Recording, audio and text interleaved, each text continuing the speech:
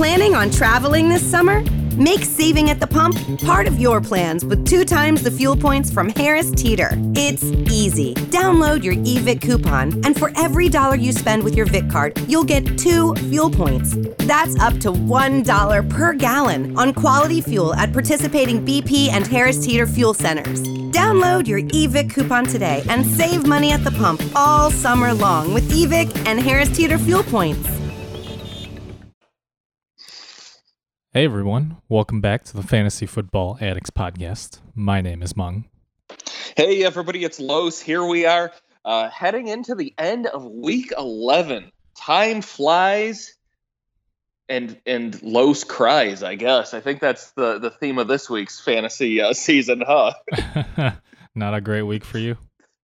Well, I'm down 30 in both of them right now, but I've got Mahomes and Mahomes' kicker. Butt kicker in one of them, and then I've got a conglomeration of Mike Williams, Austin Eckler, and Damian Williams, who I thought was going to have a heftier portion of the workload, but LaShawn McCoy has already been on the field, and Williams was already called for holding, so I'm pretty worried.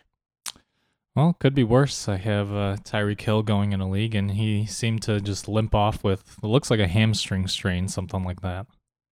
Yeah, but he's got enough speed that he can run with one hamstring like a 4.2 40. I wish, but yeah, it's been another straight week of a lot of disappointing performances. And while we were prepping for this show, when I was doing the notes, there's a lot of bad matchups again this week. Could be another straight week of pretty low scoring. Yep, could be that's why you got to keep your eye on the waiver wire. Sometimes when it gets to this point of the season, hopefully you've locked up enough wins, but working those matchups to the best of your ability is really, really key. Yeah, and well, that's why Los cries, right?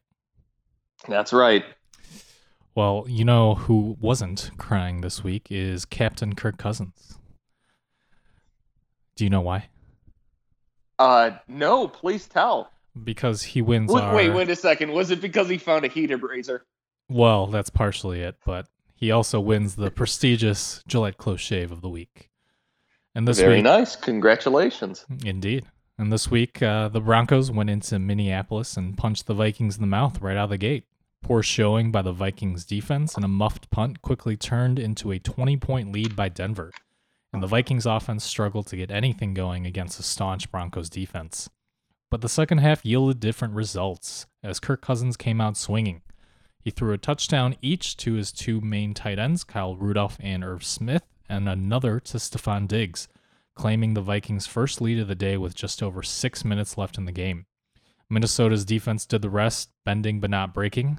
Although Brandon Allen and the Broncos drove down the field all the way to the Minnesota 4-yard line, the Vikings held strong and thwarted 3 attempts at the end zone with under 10 seconds left. Get your close shave like Captain Kirk Cousins with Gillette. There's a best for every man. Get $3 off your first order when you create an account using the code WELCOME3. And try Gillette's new heated razor, providing comfort with every stroke. You like that? I do like that. There are a few things I like better than salad days from my boy Kirk Cousins. That's for sure. Yeah, and just to think, after the bye week, he could get Adam Thielen back. That'd be nice. Make even closer shaves for him.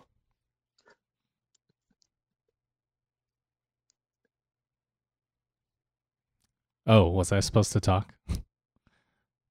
Yeah, this is your podcast. Oh, all right. Well, I just figured you are the man with the plan, the master disaster, the tower of power over here. I just figured that you would lead us right into the Thursday night matchup, but I guess you were crying too much over Damian Williams. Yeah, I got to be honest. I'm more so watching Austin Eckler not put up the points that I need him to. All right, let's take it. Oh, here we go. Here's a carry. I'm not going to do this all game. Don't worry. 1 yard. Yes. Okay, Thursday night football, Indianapolis at Houston. Indy took care of business versus the Jaguars in Brissett's return here. 148 yards passing, only 1 touchdown, 1 interception, but tacked on a nice rushing touchdown onto the right side. He has definite streaming upside here versus Houston. Marlon Mack left the game with a hand injury and had surgery today on a broken hand. Not really much more information out yet. I don't expect him back by Thursday, but We're going to see. He had a really nice day heading into that. 14 carries, 109 yards, and a touchdown. Jonathan Williams filled in very well. If I recall correctly, this was the very talented running back that was on Buffalo who was mysteriously cut and had something similar happen with him on New Orleans the season after. If Mac's out, he has the talent to fill in at your flex this week and maybe more, although Jordan Wilkins had some sort of mysterious absence from much of that game this week as well. I think if Jordan Wilkins is back this Thursday, that would cut significantly into Jonathan Williams' workload. So maybe not burning all the fat Brian Hill style for him. There was very little notable pass production in the air in Brissett's return. I think Eric Ebron has tight end one upside in Houston. Maybe Hilton can get healthy soon, but I don't expect him here on the short week. Right. It's possible that Hilton will be back, but really we need to see a couple practices from him. And just with the Thursday night game, it seems unlikely. But even without Hilton in this matchup, I like Brissett as a QB2 streamer. I think he would have QB1 upside if Hilton were to return. But again, probably unlikely. As you said, Mac was having a great day against Jacksonville, and Jonathan Williams is definitely the guy who got waived without much explanation from Buffalo. At first, I actually mixed him up with Carlos Williams, but that was the guy who got too heavy after he started eating whenever his pregnant wife was eating. He was even better in Buffalo, though, right? He was, but then he just, I mean, they call it the not for long league for a reason, I guess. But for sure, you can't get that sympathy diet in. Right, and as you said, though, Jordan Wilkins is expected to play on Thursday night. And that really complicates the situation because my guess is that while Williams is probably going to be the main first and second down guy, maybe get some goal line looks as well, it's still going to be a committee. Jordan Wilkins and Nyheim Hines are both going to be involved, and Hines is going to vulture some of that PPR value as the preferred receiving option in that backfield. As for the receivers, Marcus Johnson, I've liked him as a deep dynasty stash. I've liked him forever since Seattle traded for him from Philadelphia. I thought maybe he would do something with Russell Wilson, but he really failed to make an impact. And then he got hurt last year on the Colts after filling in a little bit. But one of the Colts wide receivers is probably going to score against Houston, maybe two, but good luck guessing who. I would avoid them all. Really, for me, it's Williams, Wilkins, and Hines. I would rank them in that order for the running backs. Would you agree with that?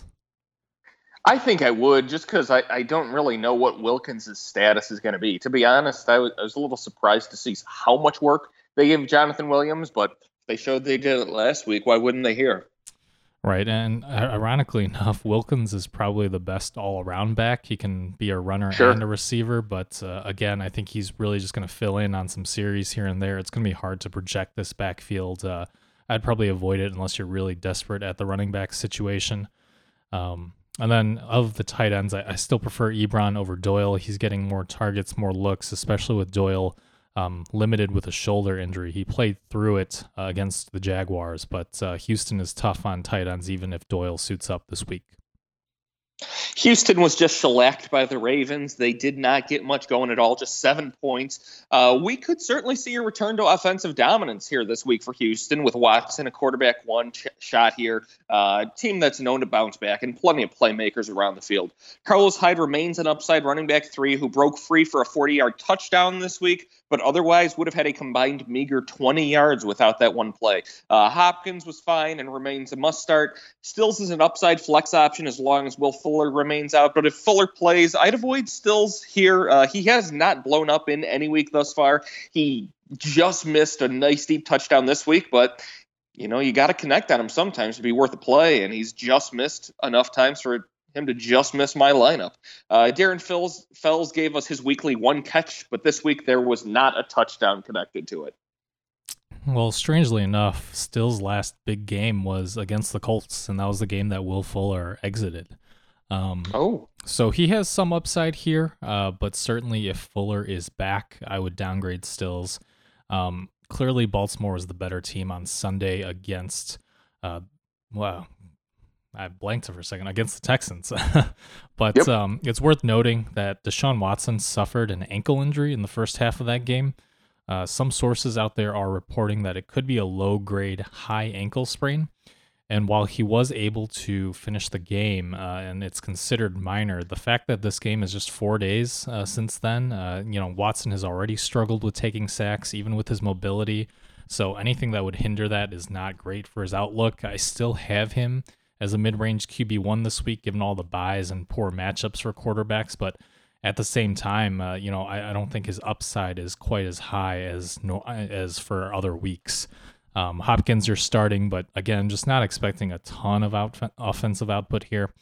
And as we talked about before, Stills I've got as a wide receiver 4, even if Fuller's out. And if Fuller plays, I would definitely bench Stills, but I would consider Fuller a boomer bust flex option. And then in the unlikely event that Deshaun Watson is out this week, I'd probably bench everybody except Hopkins with A.J. McCarron under center, maybe Darren Fells if you're desperate as a check down option. And then this is an interesting divisional matchup, a good rivalry, but I am concerned about Houston's defense and a little bit about Watson's ankles, so I will lean Indianapolis here, even on the road. I think Indy's O-line dominates here for the win on the road as well. Yep. Sunday noon, Tampa Bay at Atlanta. Jameis Winston was just brutal. Four interceptions, 300 yards, of course, with the deficits to make that up. It still only totaled about 14 points in most scoring formats. Scotty Miller led wide receivers, 4 catches, 6 targets, 71 yards. Who is that, you ask? Yeah, I don't know either. Mike Evans was just 4 of 8 for 69 yards, with Godwin saving his own day with a 30-yard touchdown. Both should be okay here on paper, although Atlanta has been playing really, really well, like the number 1 defense almost these past 2 weeks combined against their divisional rivals. Regardless, both should have wide receiver 2 type numbers apiece. Certainly not going out of my way to throw them on the bench. The game was actually led by Cameron Brate, of course, with 10 catches, 14 targets, 73 yards, which are highs of targets and catches for him. To O.J. Howard's 0 catch, 1 target, and getting thrown down on the bench after some sort of weird dipsy doodle catch behind the back NBA street jam that ended up in an interception. There were 6 combined running back rushes this game, so the running backs were pretty useless. Just 35 yards combined, rushing and receiving for Jones, Barbers, and Agunbawale. Pretty darn ugly there. Yeah, just a quick game update here. Tyreek Hill has headed to the locker room with the trainers. It's a reported hamstring injury, as we speculated. And also, one of the Chiefs' linemen is down, the offensive lineman. So hopefully they can get out of this Monday night game without too many injuries here. Back to Tampa Bay, though. Apparently, Jameis Winston hurt a ligament in his ankle during the game against the Saints. Okay. It's not an ankle sprain. It's a ligament sprain on his ankle. I don't know exactly what the difference is, but he is expected to play this week. That said, I would avoid Winston. This is a Falcons defense that's gotten very hot since their bye, especially if Winston isn't 100% healthy. It's tough to bench either Evans or Godwin, but I would definitely downgrade both of them given both the uncertainty around the QB situation as well as the poor matchup. I've got Evans as a low-end wide receiver 1 and Godwin a low-end wide receiver 2. Just don't see a huge ceiling with either of them.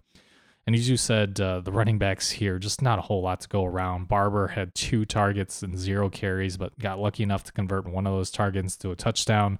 You're not relying on him, and if you're desperate, I guess Ronald Jones is still the best option here. I've got him as a low-end RB3 in PPR.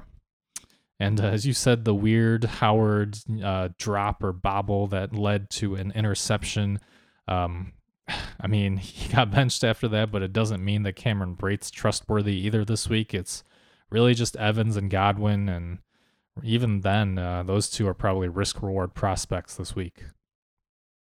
Atlanta is playing just great on defense after against divisional opponents all of a sudden. I think Tampa Bay can get some points going regardless, which should keep the Atlanta offense rolling. Julio's a 1, Matt Ryan's a 1, Ridley's an upside 2, been playing very well since the move of Mo Sanu. Brian Hill led the team in carries with 15 carries, just 30 yards and 1 catch, with Kenyon Barner and Quadri Allison coming in high leverage situations. Allison getting the early goal line touchdown.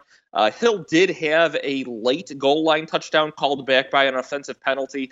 Hill's the top play at running back, but Tampa's very tough against running backs, and he's going to split the work with the 3 running backs there. He's just a running back 3 for me. Probably try to avoid that entire backfield. Right, and plus it's worth noting that Devontae Freeman could be back this week, so just in general, I would probably avoid all of them. Just going to be another committee backfield as a lot of offenses have gone to. And plus, it's way better to pass versus Tampa Bay anyway, given the secondary issues that they've been having. So I have Matt Ryan as a top 3 quarterback play here, especially given all the bad matchups that we'll talk about for quarterbacks this week. I would fire up Russell Gage again as a wide receiver 4 with upside. He nearly had a touchdown had it not been called incomplete with the ball moving a little bit as he went to the ground in the end zone. Really, agree with the rest that you said. Tampa Bay is just a great matchup all around for all the pass catchers. Not a whole lot else to add here. I'm going to go with Atlanta continuing their hot streak. Yeah, I'm picking Atlanta as well. Russell Gage did have the touchdown called on the field that was reversed by the booth review. Oh, well. Denver at Buffalo. Denver was great in the first 3 quarters and fell apart versus the Vikings. Tough matchup here, especially in the secondary. Phillip Lindsay's a back-end running back 2 against Buffalo's defense, and Freeman's an upside 3. This run defense is where they struggle. Courtland Sutton has a tough pull here, but this guy is just doing everything. 5 catches on 9 targets, 113 receptions, 2 rushes for 10 yards, picking up a very tough first down on short yardage, and throwing on an end around, 1 pass for 38 yards. He's a wide receiver 3 with volume upside here, and this kid is showing his athleticism every week. If it wasn't for the tough Buffalo secondary matchup, he's a mid-range wide receiver 2 or better rest of season. Noah Fant is starting to have one of those tight end 6 to 8 point floors and should repeat that here. You know what? I'm not worried about Buffalo. I mean, if Devontae Parker can do okay, I'm not too worried about Courtland Sutton, who I think is a better talent here. I still have him, even with Tre'Davious White there, as a mid-range wide receiver 2 this week and going forward. Just given that target volume, I think he's more or less matchup proof. And then with Buffalo's run defense struggling the last few weeks, I would expect a heavy rushing attack from the Broncos here. I like Lindsay as well as a low-end RB2 with upside and Freeman as an upside RB3. And then really Buffalo's a tough matchup for tight ends, but I'm not sure it's going to matter. The Broncos have been feeding Noah Fant the ball. He had 11 targets against the Vikings, and he's getting involved on those end-around type plays. Just he's the secondary pass catcher option behind Sutton, and I think he's a tight end too with upside despite the matchup here. I think those end-around plays are trouble for Noah Fant. He's not nearly fast enough for it. This isn't college anymore. The kid's going to shorten his career pretty quickly if they keep doing stupid stuff like that with him. Right, but I'm saying for fantasy purposes, he's getting very involved. So as long as the volume of touches is there, he's going to be pretty decent start. Sure thing. Buffalo got the win versus Miami, but Denver has been playing tough here. Chris Harris Jr. is probably going to cover John Brown, who had a huge 9-catch, 137-yard, 2-touchdown day. He remains a wide receiver 2 for me here, despite the tough matchup. Allen's likely going to have another 20-plus point day between his rushing and his passing. I'm not going to sit him here. He had a 33-point day in most formats against Miami. Singletary's a running back 2 here, 15 carries, 75 yards, but just 1 target and catch, which I think is going to be the rarity here. Those numbers should definitely go up. And Gore's getting edged out to a low flex consideration between Singletary's usage and Allen's rushing ability, especially near the goal line. Yeah, I don't love Allen here. Buffalo's been beating up on bad teams, but they have struggled against better teams. I wouldn't necessarily bench him or Brown, but I do have Allen downgraded here to a low-end QB1, high-end QB2 against the Broncos, and then I have Brown down to a high-end wide receiver 3 against Chris Harris Jr. He's got a fairly safe floor in PPR. He's going to get peppered with targets. I just don't know how many times they're going to be able to connect here. I've got Singletary lower than you too as well. I've got him as a mid-range RB3 or flex against the Broncos. And then Dawson Knox, a low-end tight end 2 with some touchdown upside. Knox has the big playmaking ability, but just isn't getting enough snaps or targets yet to be reliable start in fantasy. Really, from our differing opinions on the fantasy, I think we're gonna be on opposite sides of the pick here because Denver played well against Minnesota, and I'm just not sure that Allen's gonna be able to throw as well if they need to come back like Cousins did. And on the other side here, Brandon Allen hasn't been great, but he has limited the turnovers for the most part. So I'm going to go with the Broncos here, even though it's a close matchup. I'm going to take Buffalo here. I know Miami put up some yardage and points. Brandon Allen is not Ryan Fitzpatrick. This guy does have a possible future in the league. He's not going to be as willing to take those shots into coverage as work out for Ryan Fitzpatrick about 66% of the time. So I think Buffalo gets to the young buck pretty early and often. I actually think Brandon Allen's unwillingness to, take those chances against Buffalo is why they could pull this out, because I think Josh Allen is all too willing to take some of those chances, and it might burn him against the Broncos secondary. Fair enough. All right. The New York Giants at the Chicago Bears. The Giants have an extra week to prep for the Bears. Hopefully Saquon's healthy here. Sterling Shepard should be back by now, I think, muddying the receiving waters. Saquon's a back end 1 with volume if healthy, and Gallman is a running back 3 with volume upside if Barkley is out. Golden Tate's a decent flex play here, and honestly, I think Slayton and Shepard just cut into each other's value here if they are both active and healthy in a not great matchup against the secondary. I'd avoid both of them here. Well, we'll see about Sterling Shepard. He's missed 5 games now after the 2 concussions earlier in the year. He did start practicing last week, and he practiced again today, but the Giants have made it clear at the same time that he is still in the concussion protocol. If Shepard is active, then certainly, I agree that they would kind of vulture each other's value, but if Shepard is out again, I don't hate Darius Slayton as an upside wide receiver 4. He's clearly built that chemistry with Jones, especially on those 50-50 jump balls in the end zone. And we have seen the Bears defense get a little lax at times. Josh Reynolds had a long touchdown that got called back by an illegal shift penalty. So certainly they aren't invulnerable to those big plays. And as for Evan Ingram, we'll see if he can return from that foot sprain. He was not practicing earlier today, but he said that there is a chance he could return this week. So we're going to need to see at least a couple practices from Ingram later in the week to believe him. The Bears had another tough outing. The Giants' defense is pretty bad, though. David Montgomery has running back 2 upside if used properly. Cohen has PPR upside as a flex play. Allen Robinson should be a wide receiver 2 again after a tough day against Jalen Ramsey, just 4 of 6, 15 yards. As Anthony Miller and Taylor Gabriel had most of the production with Robinson pretty well covered. But we know that any of this is inconsistent at best. It's really not a great day, week, month, or year to be a Bears fan right now. Well, we'll see how Trubisky's quote-unquote hip injury progresses this week. Supposedly he tweaked it in the second quarter, but then they didn't bench him till the fourth quarter, so that doesn't really make sense to me. Regardless, though, whether it's Trubisky or Chase Daniel under center, I don't think that's going to affect the pass catchers too much. Daniel has proven to be an adequate backup and should be all right supporting Robinson and the other fantasy players if he starts. But assuming Trubisky does play, I have him as a boomer bust QB2. David Montgomery should find a little bit more success running against the Giants. I've got him as a mid-range RB2, and Allen Robinson I love this week as a high-end wide receiver 2. He's going to be fed targets from either Trubisky or Daniel regardless versus a bad Giants secondary. Don't have a ton of faith in the Bears at this point, but I'm still going to take them at home. Yeah, the defense has to try and maintain some respect for themselves and take out Daniel Jones, who loves turning the ball over. Pittsburgh at Cincinnati. Pittsburgh had just about every relevant player injured, so not a ton to make of this loss to Cleveland. It's a nice defensive matchup for whoever's healthy other than Mason Rudolph. Connor likely out with his shoulder injury. Samuel's an upside running back 2 with Trey Edmonds behind him in play as well. Juju and Deontay Johnson both were concussed, I think. If Juju's ready and back, he should be a wide receiver 2/3 against Cincinnati.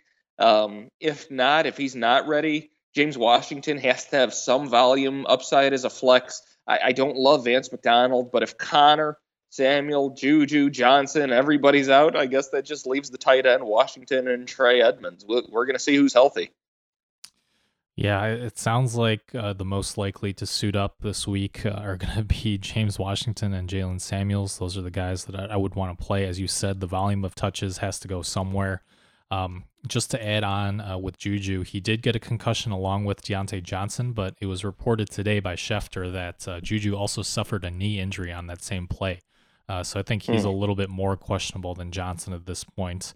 As you said, I don't love Vance McDonald, just a desperation tight end too. He's had a lot of issues with drops, and he just hasn't gotten that many targets. So really, Jalen Samuels is an RB2 I have here, and maybe James Washington, a wide receiver 3 or flex, given that target volume, but that's really it here. Cincinnati has not looked great, and Pittsburgh's defense is very tough. I'd veer away from Boyd and Eifert here. Mixon's a running back 2 with a touchdown and a 19-carry, 1-target day this past week. He's getting the vast majority of the carries and a decent portion of passing work, despite just 1 target this week. Boyd was 5th on the team in targets with the new quarterback. I'm doubting any wide receiver has a touchdown versus Pittsburgh's secondary.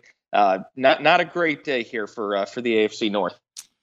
No, much like the other side here, you're focusing on 2 players, Mixon and Boyd for me. Maybe Eifert's worth a look. And really, it's a disappointing day for Tyler Boyd. Too many Tylers on this team.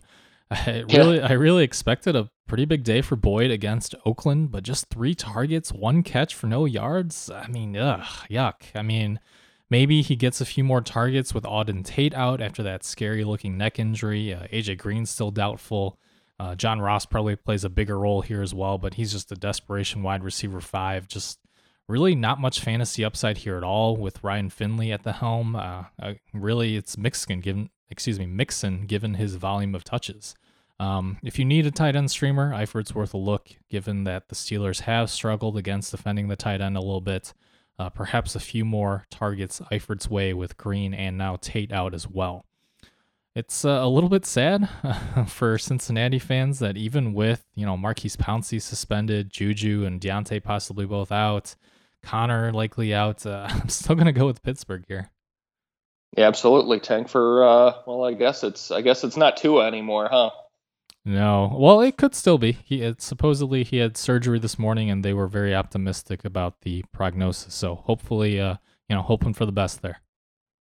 All right. Miami. I'll pick Pittsburgh as well, obviously. Miami at Cleveland. Miami kept it sort of close versus Buffalo. They're going to hang a bit here as well versus Cleveland.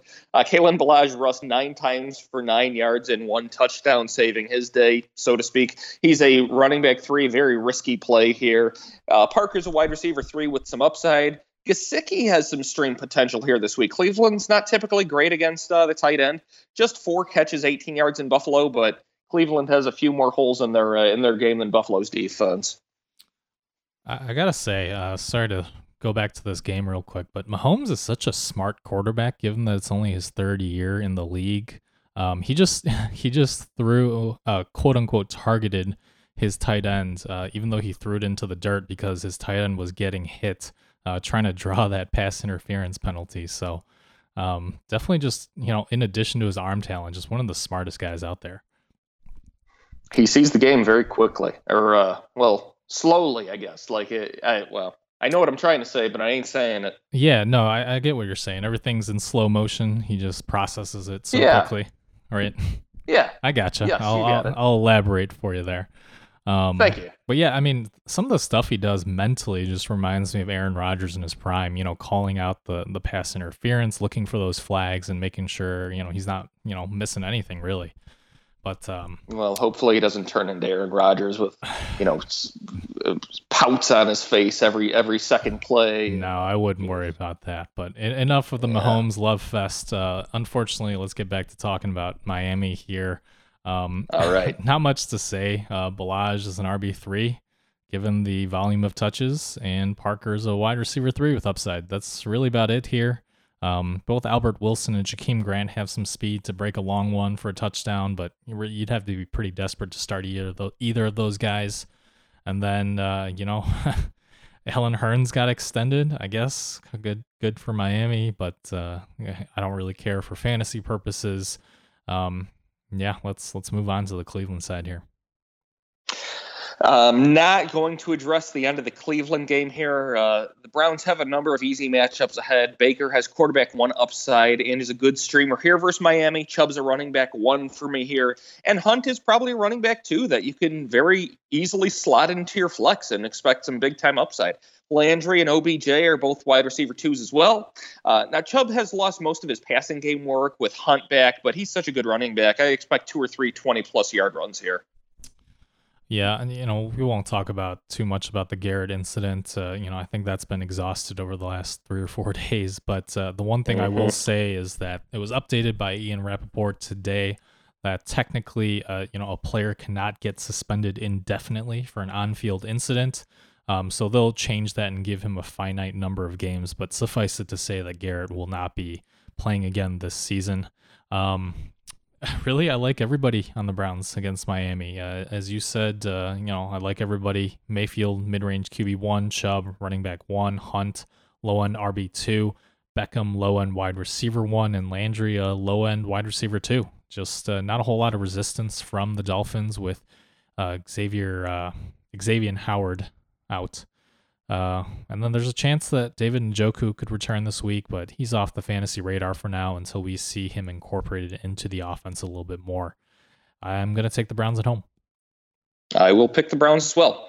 Carolina at New Orleans. Kyle Allen got figured out by Atlanta, and New Orleans' defense is definitely better than Atlanta, despite what we've seen. A 4-interception day will tank the team. DJ Moore had chances in the end zone to make good on my wide receiver 1 call, but 2 of those went for interceptions. He remains a solid enough wide receiver 2 against the New Orleans secondary after an 8-for-15 target, 95-yard day, compared to Curtis Samuel's just 4 of 7, 25 yards. Olsen's a low-end option at tight end. Christian McCaffrey was held without a touchdown this game, the poor guy. Just 190 yards on 25 touches, including 11 catches. Yeah, wow. Talking about Kyle Allen here real quick. Raise your hands if you started Kyle Allen over Kyler Murray this week. Oof. No, just me. All not. right, it's just a terrible call. I've been so high on Kyler Murray since the preseason. I've loved him all year, but for some reason I make these boneheaded decisions at around 11:30 usually on Sunday mornings. I think I need to eat a heartier breakfast to kind of stop these brain lapses, because I thought that Kyle Allen could bounce back here, but that certainly didn't happen. Actually, real quick, Los, if you had to guess on the season, where is Kyler Murray in terms of the quarterbacks?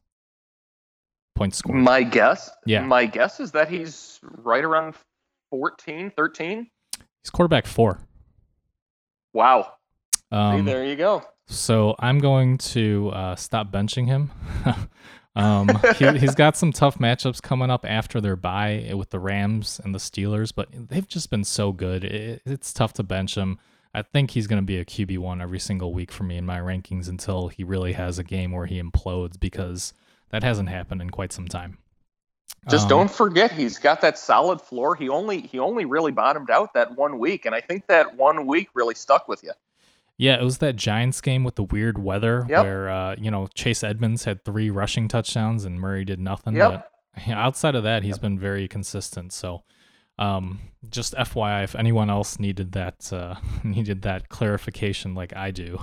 But back to Kyle Allen here. Really, the Falcons' renewed pass rush and defense seems for real. I don't know that he's going to do a whole lot better against the Saints. I've got DJ Moore as a wide receiver 2, Samuel a flex. Of course, McCaffrey is the gold standard right now for running back. You could even say platinum standard, just 30 PPR points in a game where Carolina scored 3. Come on. I mean, I thought about selling McCaffrey in our Dynasty League in the preseason, and I'm sure glad I never went through with that. Maybe in the postseason. Look at Todd Gurley, man. Sure. I mean, buy low, sell high, but I think the most difficult thing to do is to sell high, because you want to ride that out. Agreed. Absolutely agreed. I probably could have gotten a pretty penny for Mahomes this season. Oh, I mean, I think you still could. You're probably right, and I will never sell him, but that's okay. I know. I've tried many times.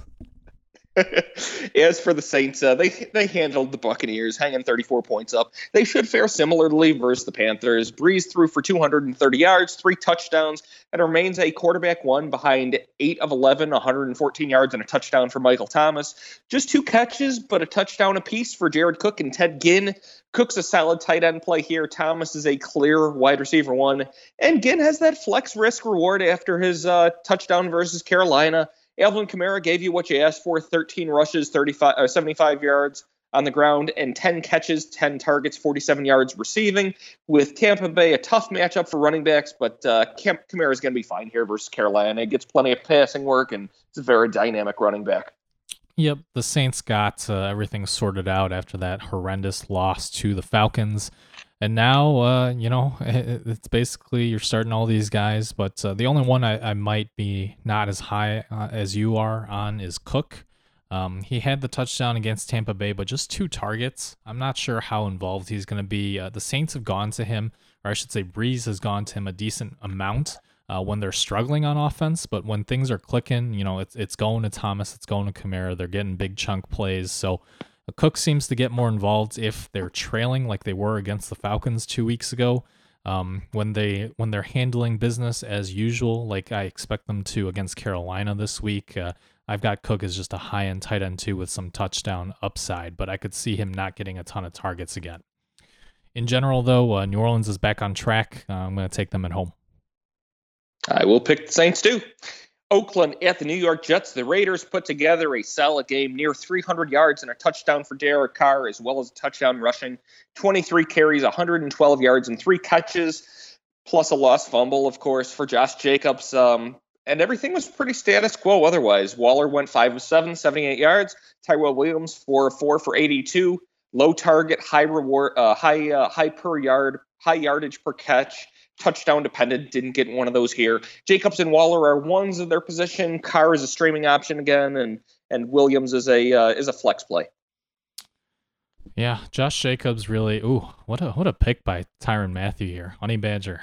All right, things are getting back on track for the Chiefs. I feel like this game should be like 13-0, but it's 3-0. This is not what I was looking for. No, well, you got a red zone opportunity right here. But it's LaShawn McCoy. Yeah, I hope so. Yeah, well, maybe he'll throw it to LaShawn McCoy. That would make me happy. Nope, that's a shady touchdown on the ground. Sorry. Oh, I'm a little bit behind. Oh, sorry. Well, spoiler alert. I'm usually ahead. I don't understand what's going on tonight. ESPN doesn't like you. The Chiefs hate you. Mahomes hates you as well. Yeah. Well, hey. Join the list, right? But luckily, Josh Jacobs likes you a lot. He's doing well for you. He should have and could have had a better day against the Bengals. The Jets are a little bit better than the Bengals on defense, but not much. As you said, Jacobs remains a mid-range RB1 here. Waller, a mid-range tight end 1. And Carr's a pretty decent streaming option, though he just missed out on our top waiver wire QBs. And actually, one of the quarterbacks I like over Carr this week is Sam Darnold on the other side of this matchup. So let's move on to the Jets. The Jets crushed the Redskins 34-17 behind 290 yards, 4 touchdowns for Sam Darnold. He has some very big streaming upside here against that Oakland secondary. And Lev Bell remains a volume play running back 1, even though Bilal Powell saw some garbage time carries versus Washington. Made the splits look closer than they really are. Bell is still the workhorse back for the Jets. Jamison Crowder went 5 of 8, 76 yards in the touchdown, remaining a solid enough wide receiver 2, especially this week. Ryan Griffin went 5 of 5, 109 yards and a touchdown, leading the team. And it looks like with Herndon done for the year, Griffin is a touchdown machine with Sam Darnold. Probably a guy that's definitely worth an own. Robbie Anderson had a touchdown, but just 1 catch. Sell him if you can, though there is some upside here against the Oakland secondary. Of course, the week before, when I say that I'm finally done with Robbie Anderson, he catches a touchdown. That's just how fantasy football works, my friends. I don't even know what to say to that. I guess pick him up. We'll talk about him in our waiver wire section, but I really don't want to. Darnold, as I prefaced, is going to be a great streaming option here at home against the Raiders. The team is playing well. That is Oakland. but their defense is still very shoddy. And as a result, I like Darnold here, and I like Jamison Crowder as a wide receiver 3. Demaryius Thomas and Robbie Anderson are both desperation wide receiver 4s, but with some upside here. And it's time to talk about Ryan Griffin. Darnold clearly trusts him. This is why we were so high on Chris Herndon coming back, because we saw that trust with Herndon last year, but I think Sam Darnold has moved on here. 16 catches, 3 touchdowns over the last 4 weeks. Griffin is definitely in play as a tight end streamer, so watch him do nothing this week and Robbie Anderson get like 5 touchdowns. Yeah, exactly. I think Mr. John Gruden, who is a Coach of the Year candidate, is going to lead Oakland to another win, this time on the road. I will take the Raiders as well. John Gruden got a great chance watching so many games on television. Maybe the other coaches just aren't watching as much game film as he had to the past few years. Maybe Tony Romo will come back and coach. Oh, wow, that would be fun. All right, Seattle at Philadelphia. I picked the Raiders. I forgot if I said it, though. Seattle at Philadelphia. The Seahawks get the week off to prepare for the Eagles. Russell Wilson's a must-start quarterback in this matchup, of course, as well as his wide receiver options. Lockett's a 2 with upside if ready to go. Josh Gordon and DK Metcalf are strong flex plays pending everyone's health here. I'd be comfortable with all of them here. Lockett actually has the toughest matchup against the slot corner for Philadelphia, but I'm not too worried for him. He definitely outclasses the opposition in talent. Chris Carson's a back-end running back 1 against a tough run defense that should still have a few receptions to supplant his value. And the tight end Jacob Hollister is a solid tight end stream. Indeed he is, but more importantly, did you see that Mexico sells instant ramen at their games? Wow, I did not see that. Is that the one in the styrofoam cup, or do they just give you the package and they expect you to bring your own pot? That would be interesting, but they did sell in the styrofoam containers that one shot just now from the commercial break, and man, that does definitely make me want to go to a game in Mexico a lot more. I always assumed it was hot in Mexico. That's like a cold weather food. Yeah, I would agree with that. I'm eating more soup as it's getting colder, but I don't know. I'd still give it a shot watching the Chiefs ball out here. Yeah, why not? Is that what they're doing? 7 points in a quarter and a half? Look, just give it to me, okay? All right, lots to dissect here on the Seattle side. Yeah, I'm also still trusting Russell Wilson as a mid-range QB1 in this matchup. The Eagles' pass rush really got to Brady, but even though they're going to sack Wilson a few times here or there, he's far more mobile and should be able to buy time given that scrambling ability that he has. I most definitely don't love Chris Carson this week, though. He's going to get the touches, but I doubt that he's going to do much with them against this Eagles' run defense. He'll probably get a few receptions as well, but he's averaging just 3 catches a game and not much of a PPR floor here. I would expect something like 15 carries for 50 yards, maybe like 4 catches for 20 yards and a fumble. I've got Carson. Oh, now that's spiteful. No, I just throwing the fumble in there. I'm sorry, I don't see it, and it's become a trend. 1 fumble is a fluke, 2 is poor coincidences, but more than that is. I think you're hanging on really strong to that idea that Ito Smith and Chris Carson aren't very different players. I don't think they are. I don't know. Carson's fine. I just don't see much here.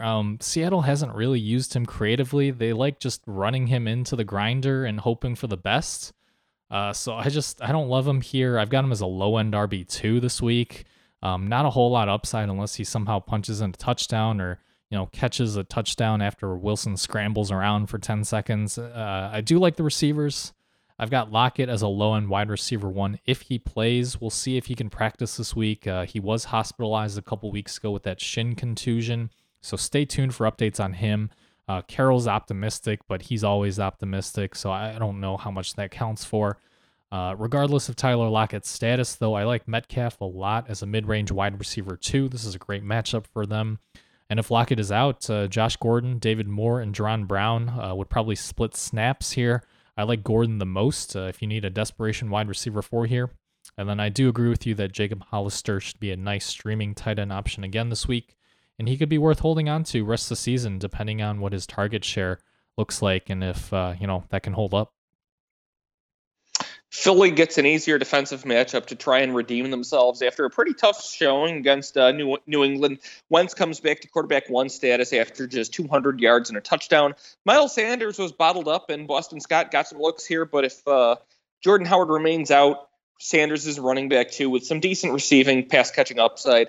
Ertz actually did not get eliminated by the Pats defense. 9 of 11, 94 yards, and backup Dallas Goedert caught 3 of 6, 36 yards and a touchdown. If Alshon's back here, he's a wide receiver 3 with upside. Ertz is, of course, an auto start. Hard to say what to do with Dallas Goedert, but I think we've got enough tight ends emerging around the league that I wouldn't exactly throw him in the lineup with Ertz still there. No wide receivers are stepping up for this team as of late. The top one this week was Aguilar, just 4 of 10 for 40 yards. Yeah, saw a tweet this week that maybe they should find that guy who was catching the babies from the burning building and throw him into the lineup just to see what happens. Michael Jackson?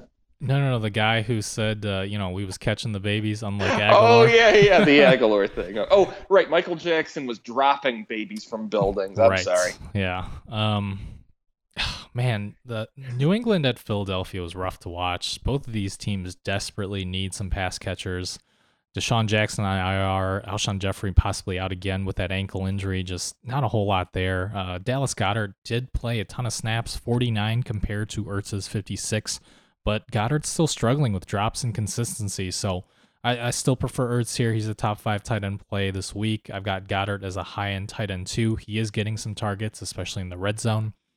And then Aguilar and Jordan Matthews with the top wide receivers with Alshon out, but neither did much against New England here. Seattle's defense isn't quite as good, so I would consider Aguilar a low-end flex and Matthews a desperation wide receiver 5.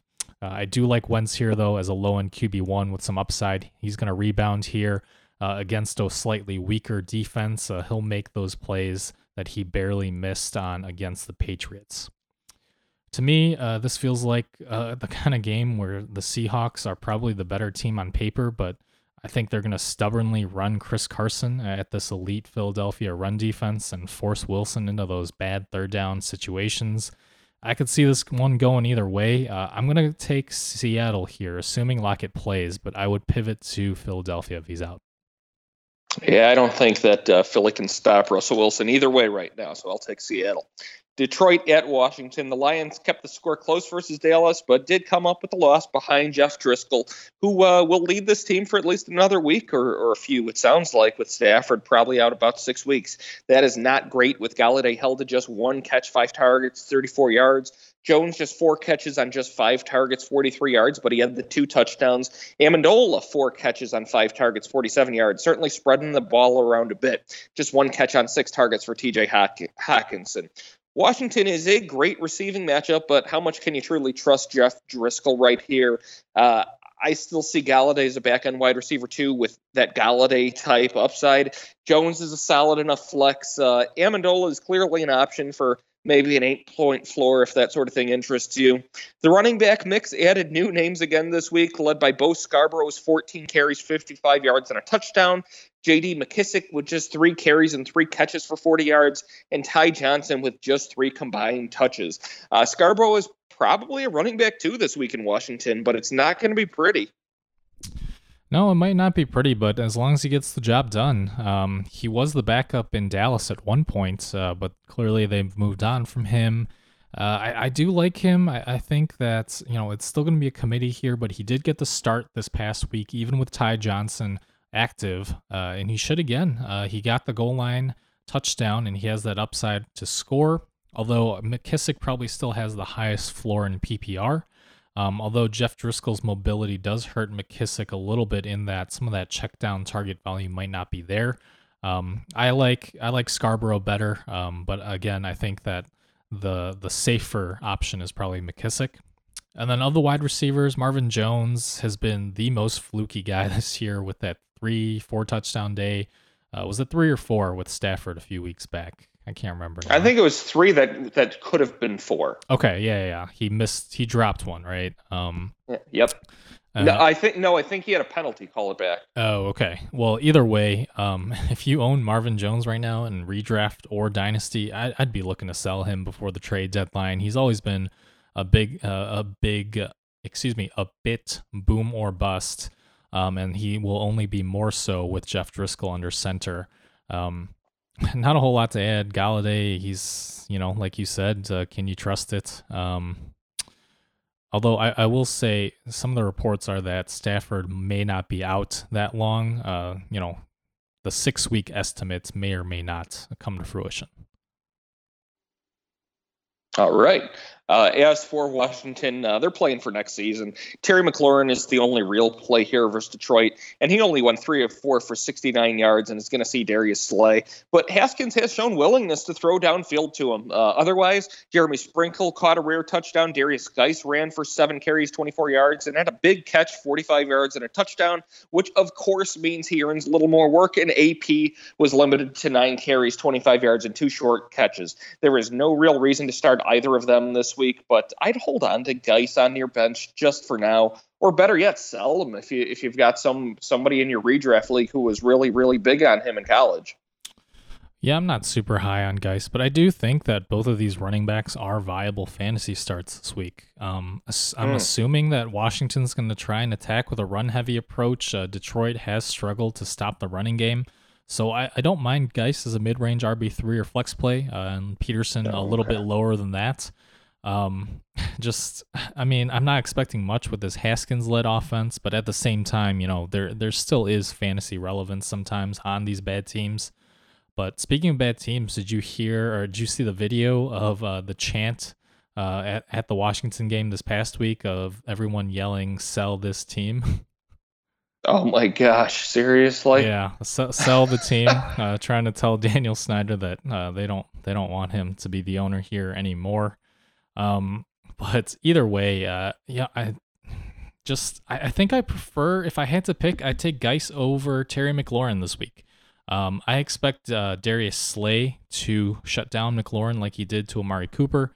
I would bench him, just a desperation wide receiver 4 this week. Haskins already struggled getting McLaurin the ball, even against a soft Jets secondary, so just not expecting much production here.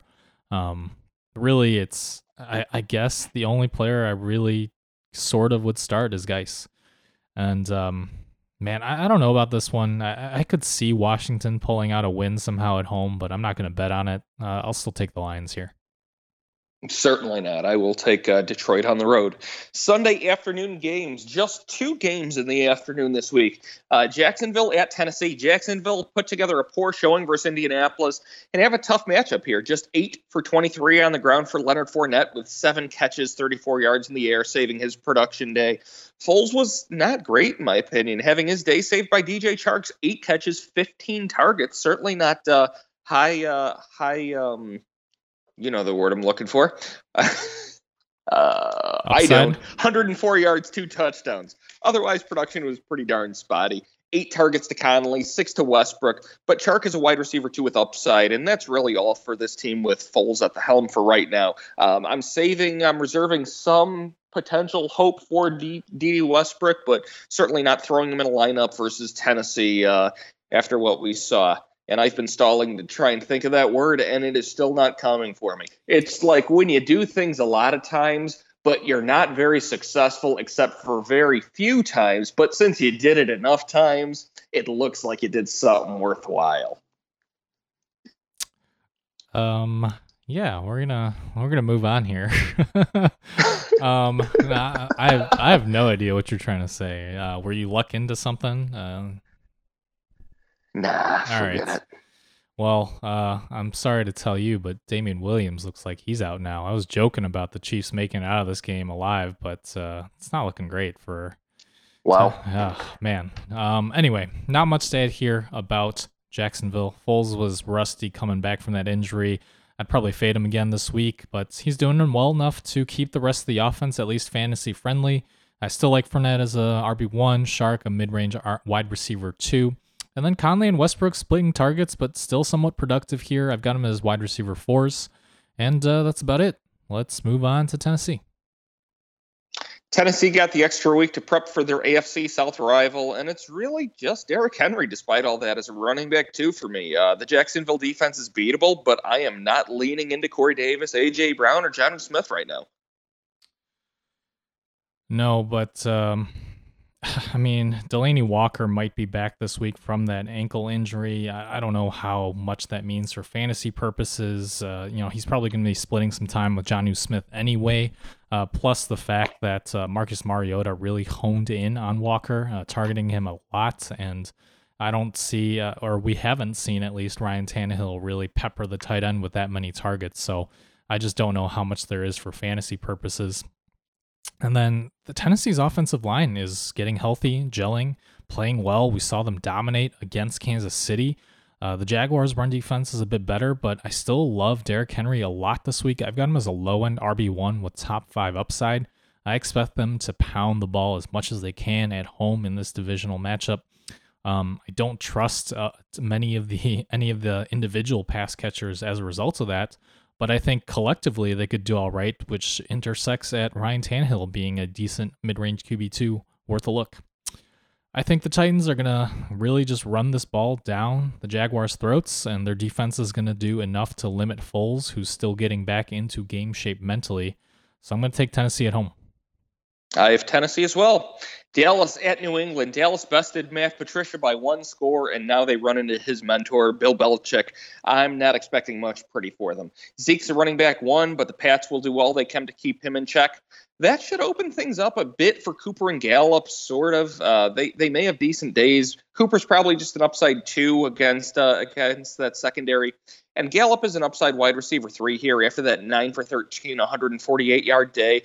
But New England goes after your stars and allows production to the peripheral players. So Gallup and Cobb have some pretty solid flex appeal here. I'd call them risk reward, but I think there's going to be more reward than risk here. Cobb's just showing he can still go with 115 yards and a touchdown day. If Tony Pollard's a free agent, now's the time in the season where that's just not acceptable. He's a must-own handcuff to change gears. There's a few things that you need to do with your bench spots at this point in the season if you're still in contention. Yeah, it's getting to that time of the year for sure. And then really, you said it, Los. Bill Belichick mentored Matt Patricia, and I would expect a similar game plan. I expected a poor showing from Amari Cooper with Darius Slay all over him. Certainly not expecting much more with Stephon Gilmore draped all over him this week. I've got Cooper as a low-end wide receiver 2. That shadow coverage is going to be tough to shake. I mean, Gilmore is even better than Darius Slay, so just not expecting much. I don't know that it really depends on your other options. Would you bench Amari Cooper this week? You know that he only needs 1 play, but is he going to get that? Yeah, I mean, again, like you said, it depends on your other options. We've seen his entire career. Amari Cooper can disappear from time to time. I think this is a disappearing week. That said, I'd really need some better options, especially considering in most leagues you're starting either 3 or 4 wide receivers. Can I say that any of my teams have 3 or 4 wide receivers better than Amari Cooper? No, probably not. Well, let's take a quick look here, shall we? Sure. Let's start with his teammate, Amari Cooper and Michael Gallup. I'd start Cooper over Gallup, but like I said, I'm not necessarily expecting him to have a better day. I just couldn't live with myself with Cooper down there and Gallup playing. Sure, I get that. What about Jamison Crowder? Not a sexy name, but the target volume's there. Oh, yeesh. Yeah, I may go Crowder there. Deebo Samuel if Emmanuel Sanders is out again. Yeah, if Sanders is out again, I would probably lean Deebo there. Okay. Devontae Parker. No, that's just a Devontae Parker thing, though. I get it. Okay. Trust me, I get it. But no. Okay, I gotcha. So somewhere in that range, right? What is that, like 31, 32? Yeah, it's not great. Yeah, not great. But okay, I think the point has been made. Cooper isn't a must start this week by any means with Gilmore on him, but also it depends on your options. I do like Gallup, but as you said, I would still start Cooper over him. I've got Gallup as a mid-range wide receiver 3, Cobb a high-end wide receiver 4. Witten remains a tight end 2 with an okay floor in PPR, but just not expecting a whole lot of upside there. Dak I have as a high-end QB2, mostly because I think his rushing production could still be there. He could run a couple times. and help him pad some stats there. But again, I wouldn't expect a huge game from Prescott either, nor from Zeke Elliott, who you're starting, but just not super excited about this week. And part of the reason is because the Cowboys' right tackle, La'el Collins, re-injured that MCL that he hurt earlier in the year. He's questionable to play, and that would be a big hit to their offensive line if he were to miss this game. Yeah, even harder to find running backs that you would start over your stars than wide receivers. As for the New England side of the ball, the Patriots put together a tough win versus the Eagles. This could be another tough game for them, or they could blow the doors off of Dallas. Dallas did lose to the Jets this season. Brady was held without a touchdown, with Edelman tossing one to Dorsett on the trick play. Sony Michel put up 3 points. White had 7.5, 7 for Burkhead. Mo Sanu had just 4 receiving yards. Just a bad day for this offense. Even Edelman was just 5 catches, 53 yards with that trick passing touchdown saving his day. Now, this can happen with New England from time to time, leaning on their defense. Michel's just a running back 3 or flex. White is a solid flex for me this week with running back 2 upside. I keep waiting for Burkhead to disappear, but he doesn't seem to. He's messing things up for the receivers and the running backs. Brady hasn't been a quarterback 1 very much this season. Nope. A lot to discuss here. This is a matchup with, I think, the most important injuries. Dallas and New England here. We already talked about La'el Collins on Dallas's offensive line, but also left tackle Isaiah Wynn, who's been on IR for the Patriots since week 2 with a toe injury. I mentioned last week that Wynn could return for this game against Dallas, and the reports are so far out of New England are that he is expected to be activated off IR and could play this week. And then on the Dallas side, their pass rushers, DeMarcus Lawrence got a shoulder injury against Detroit. It sounds minor, but he is questionable to play as of right now, as is cornerback Anthony Brown. So this could definitely be a big help to the Patriots if Lawrence is out this week. We'll see later in the week what his practice status looks like, but that would certainly help Brady. I have Brady currently as a low-end QB1. Dallas is stout against the run as well, but they've given up a ton of catches and receiving yards to running backs, so James White probably the preferred option in PPR over Sony Michel, though as you said, Rex Burkhead's continued involvement here as both a runner and a receiver hurts both White and Michel. I've got White as a low-end RB2, high-end RB3, Michel as a boomer bust flex, and Burkhead as an RB4 with a little bit of touchdown upside. He usually gets a couple shots, a couple passes near the goal line, so we'll see. And then I like Edelman a lot as a mid-range wide receiver too here. Expect a bounce-back game for him. Sanu, I've got as a low-end wide receiver 3, and then we'll see if this Dorsett can come back from his concussion, which he suffered on that touchdown pass from Edelman. He would be a wide receiver 4 with some scoring upside. And then we'll see if N'Keal Harry gets a little bit more involved, but you're probably not starting him outside of very deep leagues. And then finally, one other piece of news, I'm not buying it at all, but supposedly Gronk said that he would have a big announcement on Tuesday morning. Depending on when you're, I know, right? Depending on when you're listening to this show, you might already know what that announcement is, but as of right now, I think it's just new merch, new endorsement for Tide or the WWE or whatever it is, maybe a minor movie role or something. I don't think it's football related. But if you are desperate at tight end in deep leagues, he can still report back to the NFL before November 30th. But like I said, I would not waste the bench spot. I'm just not expecting it here. Given the injuries... I hope it's not football related. He has not maintained football shape at all. No, not at all. I don't think that. I think he's happy in retirement and good for him. He really just, as you said, given his current condition, I don't think he'd even help New England that much. He'd be mostly a decoy, and that would only last, a game or two? If that. I mean, if he was worried about... This is a guy who had an insurance policy on himself coming out of college for injury risk. Like, this is not a guy who's going to go out there. He's not... his persona is what it is, but he's not an idiot. He's not going to go out onto an NFL field at his size and expect not to get murdered. No, yeah, he's like I said, there's like a 1% chance, maybe I would say that he's coming back this year.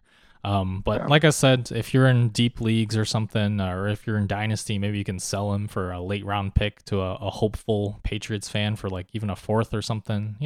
Maybe just worth picking up for free. This matchup, though, given the injuries to Dallas's offensive line and potentially DeMarcus Lawrence out here, I'm going to go with the Patriots. I will take the Patriots as well. Sunday night football, Green Bay at San Francisco. Green Bay gets the long week to prep for the good San Fran defense. And I'm not moving off my regulars here. Rodgers is a back-end quarterback, one with upside despite the defensive matchup. Devontae Adams is a wide receiver, one with tons of target upside. And Aaron Jones is an upside running back, two here. Jamal Williams remains a flex option for me. I'd probably avoid him if possible, but the guy's caught touchdowns in each of the past 3 weeks that they've played. And I'm not looking the way of the other backup wide receivers or Jimmy Graham whatsoever. No, I would agree that you're starting Adams and Jones, and that's mostly it. I'm not super enthusiastic about Aaron Rodgers here. He's been very boom or bust in fantasy. He's had the 2 good games against Philly and Kansas City, and then that huge game against Oakland, but outside of that, so including those 3 games, he's had just 4 games total with more than 15 fantasy points. And outside of that, he's been like QB 30 something. I guess Rodgers is a low-end QB1 here. There is some shootout potential, but I'm not really buying into that game narrative. Jimmy G tossed 4 touchdowns against that poor Arizona secondary. He's a stream option in what should be a decently high-scoring game here. The running backs did not dazzle like they usually do, but the Packers have those holes in their defense that should allow solid enough days for whichever running back gets a touchdown here. Coleman's probably the best bet. Hopefully Kittle's back soon. He's sorely missed by this offense. Sanders tweaked a rib injury and was limited in this game. He may miss this week as well, but Deebo Samuel stepped up in Sanders' injury with 8 catches, 10 targets, 134 yards. And he's the clear top wide receiving option right now if Sanders misses time with Kittle out. Of course, the tight end, Russ Dwelly, had 2 touchdowns against Arizona with Kittle out. That bad Arizona against the tight ends defense. He remains a solid play as long as he starts at tight end. I don't love Dwelly as much this week. I started him in a league this past week against Arizona and quite a few DFS lineups, but again, that was mostly Arizona related. I don't love him against Green Bay. He's an all right tight end too if you're desperate, but there are probably better options out there this week. As for Garoppolo, he's been lights out against the Cardinals, but somewhat mediocre in all his other games. I still have him as just a mid-range QB2. Maybe you start him depending on your options, but I don't love it. We'll see if Matt Breida's ankle is healthy enough to return this week, but Tevin Coleman, probably the best bet here. Mid-range RB2 as the lead back in this committee. Jeff Wilson Jr., if you're desperate, he can be an RB4 given his involvement in the red zone. He did have that touchdown catch, but not a whole lot of touches against the Cardinals.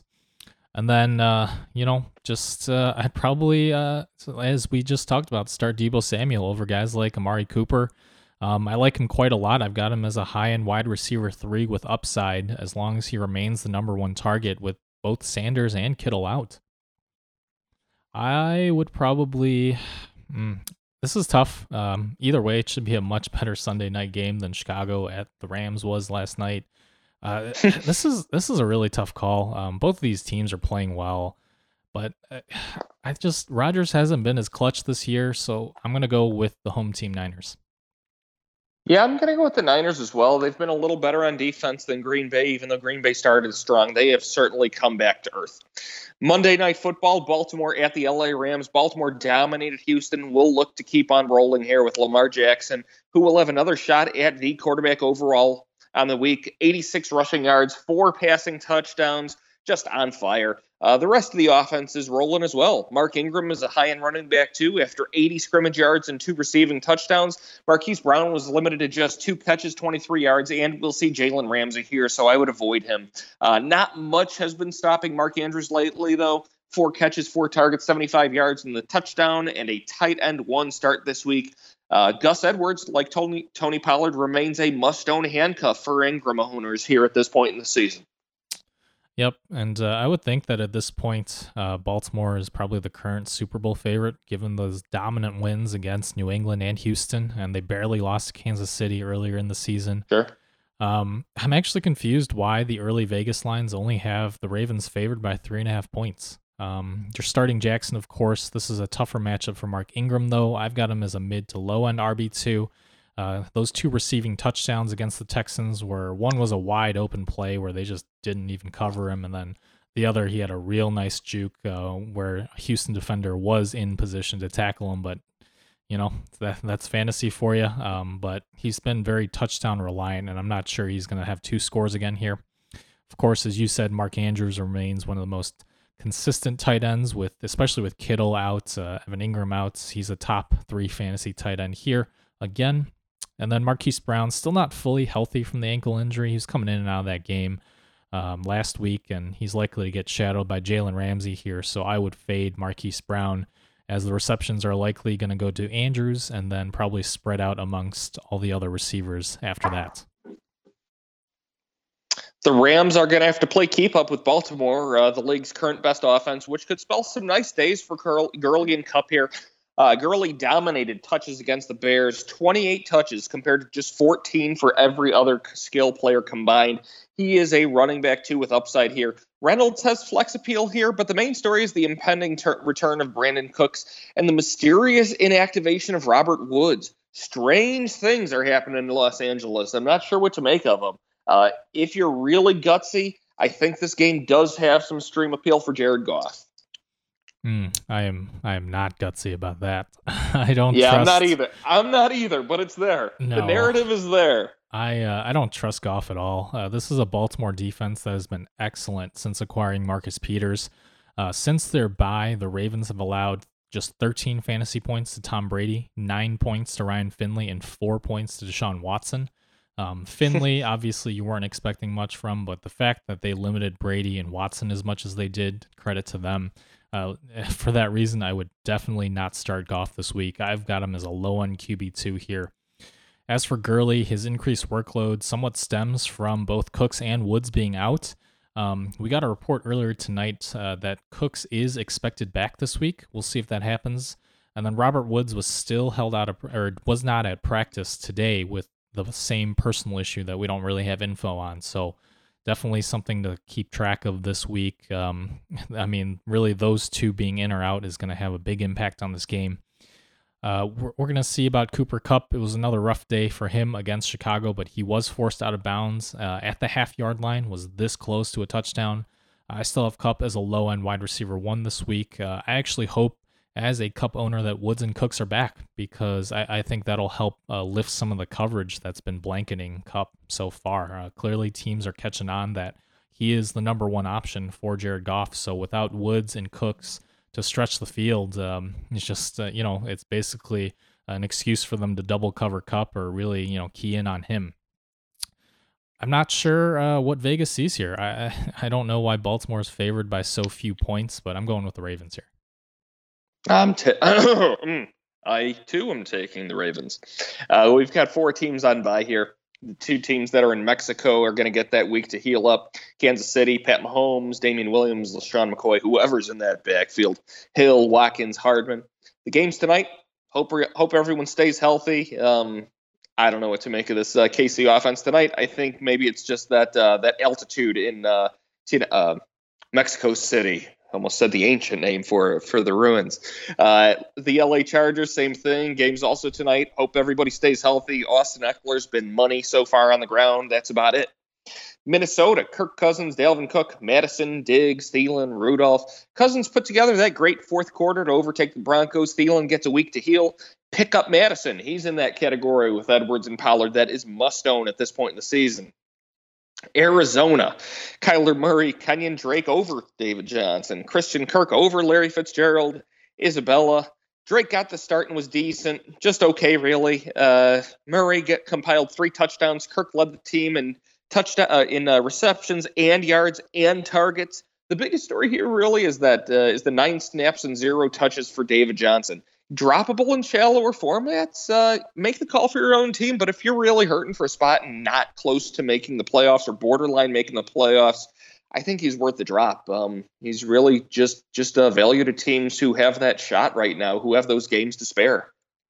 Yeah, again, that's really dependent on your team situation. If if you've got a first round bye or if you've clinched the playoffs, then maybe he's worth holding on to. Really just depends. For sure. But going on to the injuries. Sorry, go ahead. I was just agreeing. Oh, all right. Well, very loudly. good. I am usually right, so you probably should agree. But Okay. a little clarification on Damian Williams before we get started here. Apparently, he had a rib injury, and that's why he was out of the game. And we'll see if he returns tonight. Hopefully, it heals. Hopefully, it seems like with Tyreek Hill, Damian Williams, that lineman, this bye is coming at a good time. Yep. But at quarterback here with the injuries, Deshaun Watson with the ankle sprain, he's questionable. He played the entire game against Baltimore and just didn't produce much offense.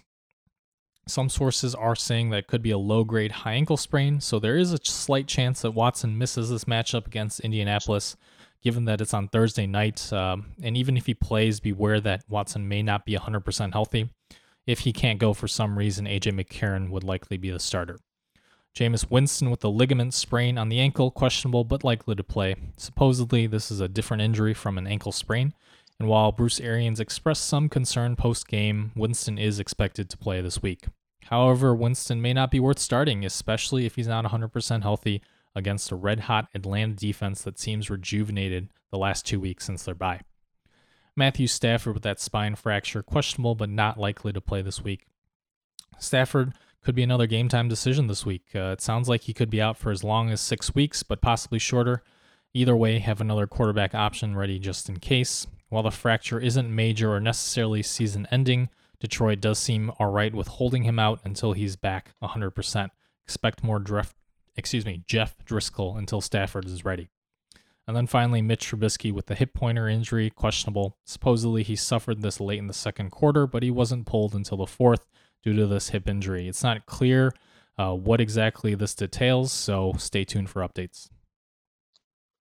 As for the running backs, James Conner with the shoulder sprain, questionable but not likely to play here this week. Conner probably should have been out last week instead of pushing a play through without being fully healed. He's probably still a week or two of rehab away from returning to play. They will not need him here in Cincinnati. Devontae Freeman with the toe and foot injury. There aren't a ton of details on Freeman. We're not really sure what it is, but general reports were that it was not too serious, so he could return this week. Quinn says he's trending in the right way, so we'll monitor his practice status. Marlon Mack with the hand fracture. He is out this week, possibly longer with a short week here.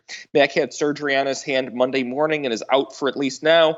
He could miss anywhere from 2 to 4 plus weeks, depending on the severity of the injury and what the surgery was. Depending on your running back depth and bench needs, Mack is possibly droppable in shallower formats, possibly out through the fantasy playoffs. Jordan Wilkins with the ankle injury.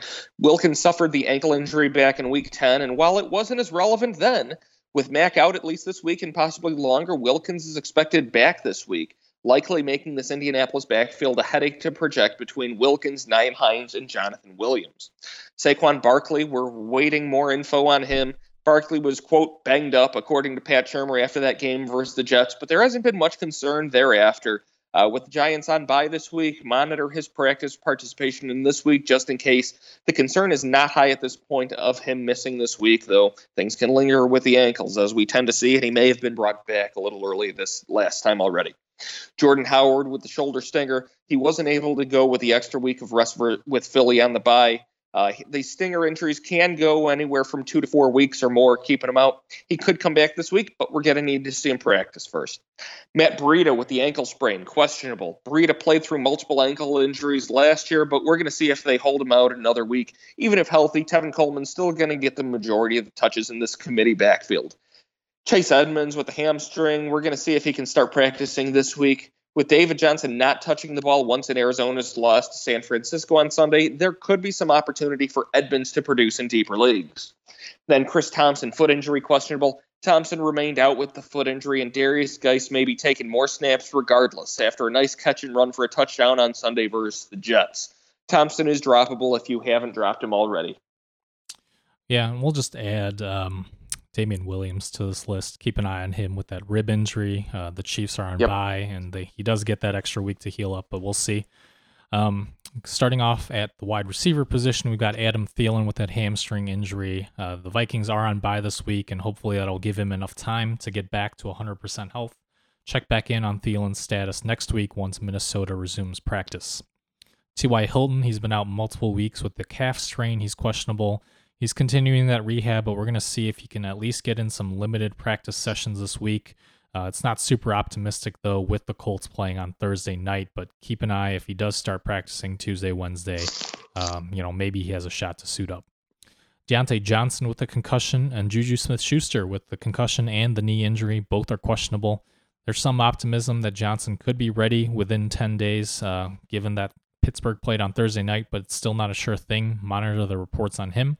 And as for Juju Smith-Schuster, it sounds like he hurt his knee on the same play on which he was concussed, so very bad luck here. Considered unlikely to play right now, but we'll see. There's always that chance. Brandon Cooks, concussion, questionable. He visited a concussion specialist a couple weeks ago, and supposedly there are reports of him selling his LA home. If that means anything to you or not, we'll leave that up to you, but the report tonight is that he is expected to be back this week. Corey Davis with the hip injury is questionable. We're still not sure exactly how severe this hip injury is, but even if Davis is active, he's probably only worth starting in very deep fantasy formats right now anyway. Sterling Shepard with the concussion, questionable as well. He began practicing last week but remained in the concussion protocol.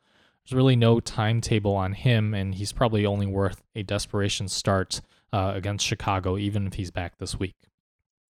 Alshon Jeffrey with the ankle injury, he's questionable. He missed that important game against the Patriots on Sunday, so monitor his practice status this week. The Eagles desperately need pass catchers for another crucial matchup against Seattle this week. Auden Tate with the neck injury, likely out this week, possibly longer. It sounds like he has a concussion as well. He suffered that scary injury, had to be taken out on the board, on the stretcher. Best wishes to him for a speedy recovery. Football is a secondary concern right now, but it does sound like he'll be okay. Fantasy-wise, though, he's likely out at least for this week.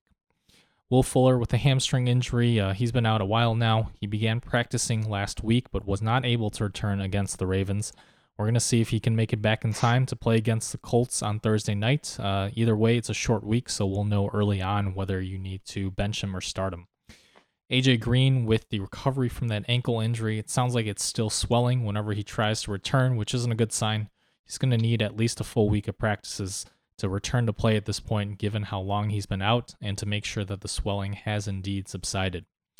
Philip Dorsett with the concussion as well. A lot of concussions for the wide receivers here. He's questionable.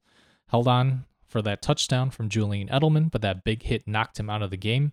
New England needs all the help they can get at wide receiver right now, so monitor Dorsett's practice status this week. And then we'll attack on Tyreek Hill at the end here. Looks like a hamstring injury. We're not sure exactly how severe or if he'll return tonight just yet. Yeah, I'm sure you guys will know much more tomorrow morning by the time you're listening to this, but keep an eye on him through the bye week as well. That'll bring us into some tight ends. George Kittle with that lingering knee and ankle injury. He's questionable. He's yet to practice since that injury in San Francisco's first matchup versus Arizona a few weeks ago. Until we see him on the practice field, the odds of him playing are great. Keep an eye on his practice participation this week, but hold on to whatever tight end you've been starting in his place for now. Austin Hooper with the MCL sprain, questionable, but not likely to play here. Some reports indicated that he could be out for as long as a month, but ultimately it depends on the grade of his sprain and the recovery rate.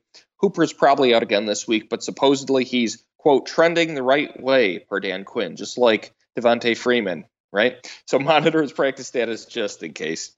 Evan Ingram with the foot sprain, questionable, but not likely to play. Evan Ingram missed practice again today, but he said that he could be ready in time for this week's game. Monitor his participation. Ingram would be a sure tight end one if active, given the lack of reliable tight ends out there in fantasy. And Delanie Walker is one of those tight ends. Delanie Walker with the ankle injury, questionable but not likely to play. Walker's been out for weeks with Jonnu Smith playing well in his absence and Ryan Tannehill not looking in on his tight ends like Mariota did. Walker is probably just a tight end too, even when he does come back. Still, given the poor state of tight ends right now, if you need help at the position, monitor if Walker practices this week. David Njoku with the wrist, questionable.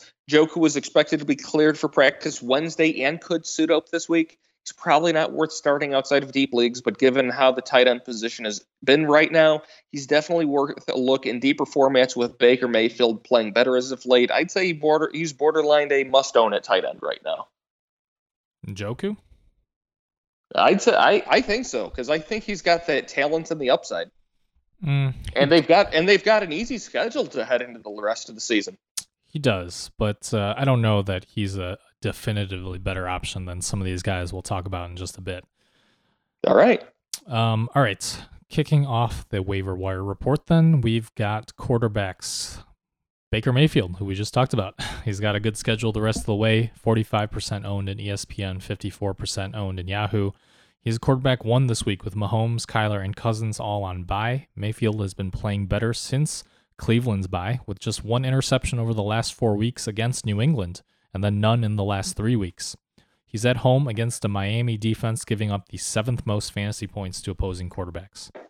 Jacoby Brissett, who he touched on, 50% owned in ESPN, 38% owned in Yahoo.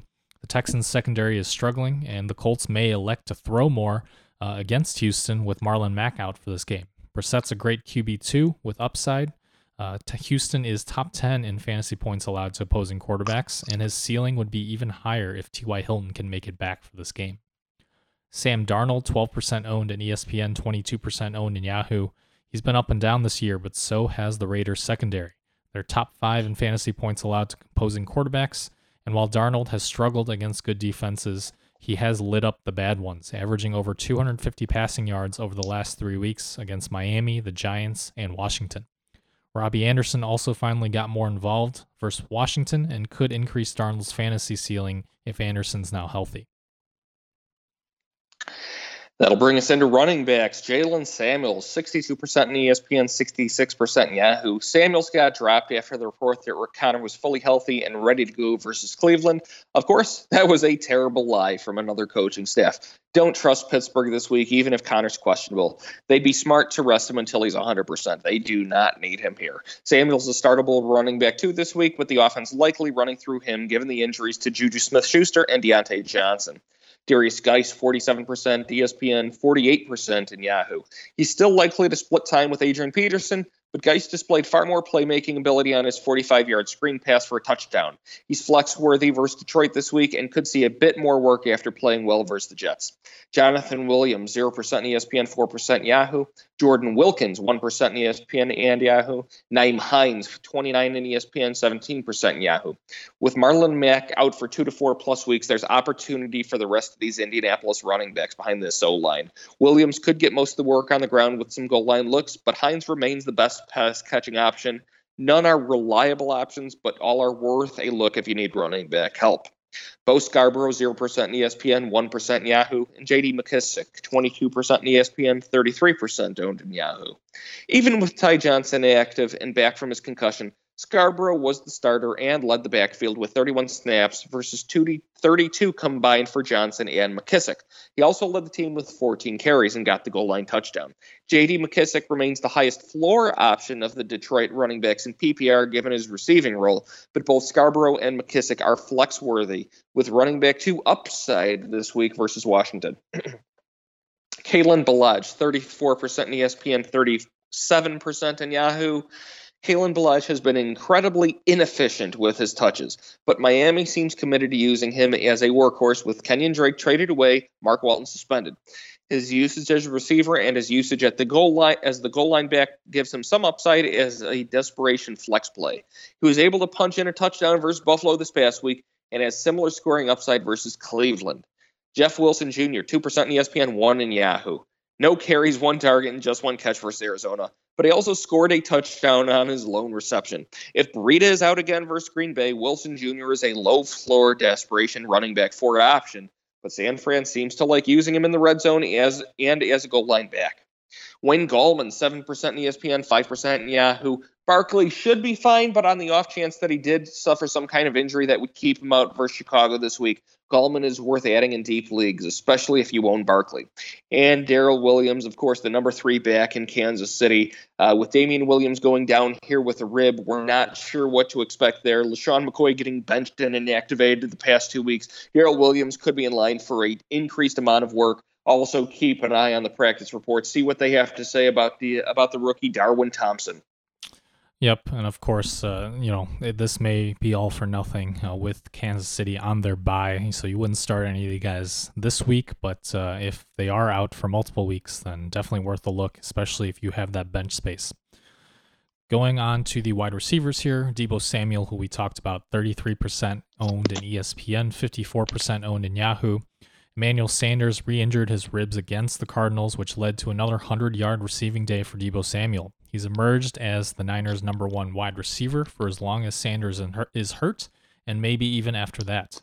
He's a high upside wide receiver 3 play, given his target volume against Green Bay, especially if Kittle is out again.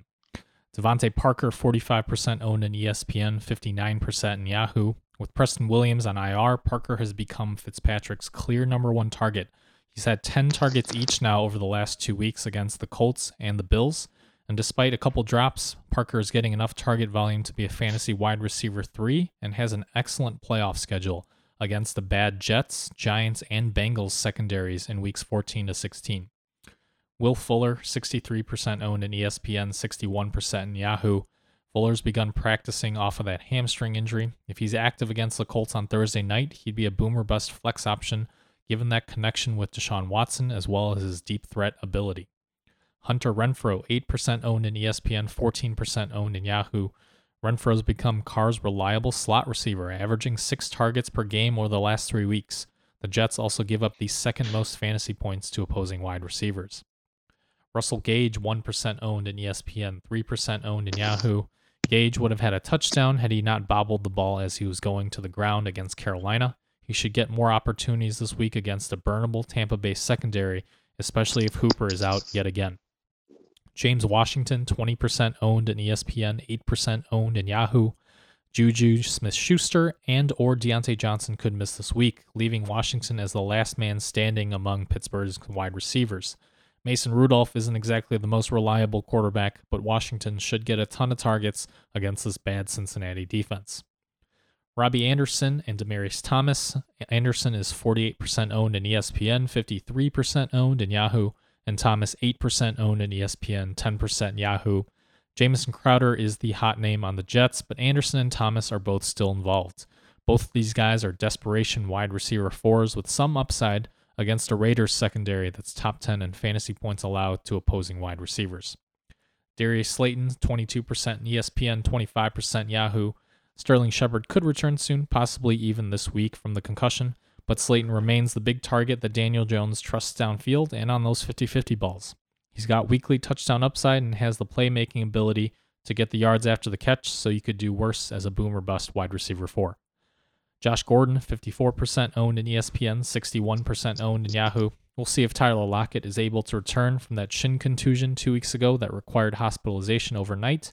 Pete Carroll is optimistic that Lockett will be ready to go, but Pete Carroll would be optimistic that the Black Knight from Monty Python could play even after losing both legs. Monitor Lockett's practice status closely. If he's unable to return this week, Gordon would have some upside against the bad Eagles secondary, though he would likely still split snaps with David Moore and Jerron Brown behind DK Metcalf.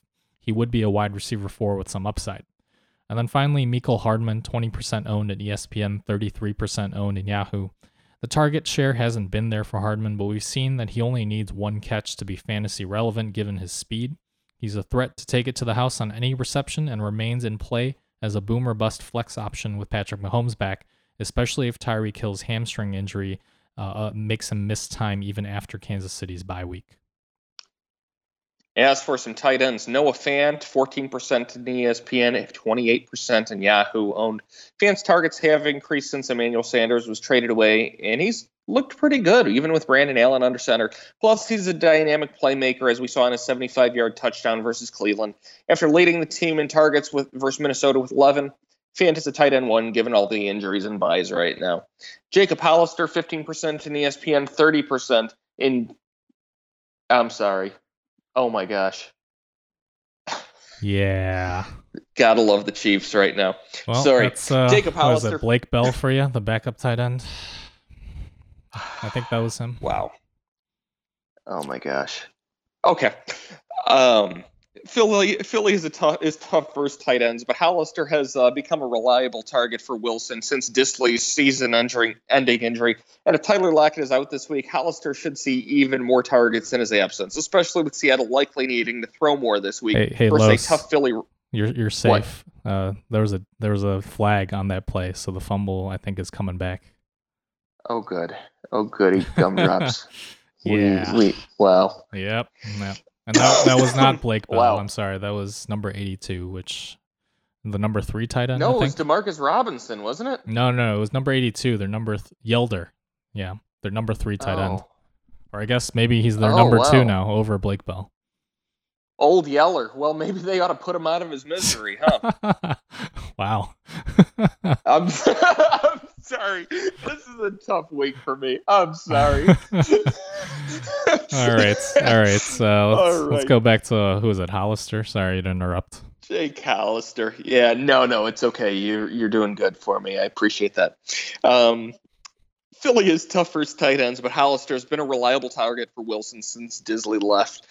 If Tyler Lockett's out this week with that questionable compartment syndrome, Hollister should see even more targets in his absence, especially with Seattle likely needing to throw more this week versus that tough Philly run defense. Ryan Griffin, 1% in ESPN, 3% in Yahoo. It's time to talk about Ryan Griffin. Not every team is going to leave him uncovered wide open like Washington did, but he averaged 5 targets a game over the past 4 weeks. Clearly, Darnold likes targeting his tight end.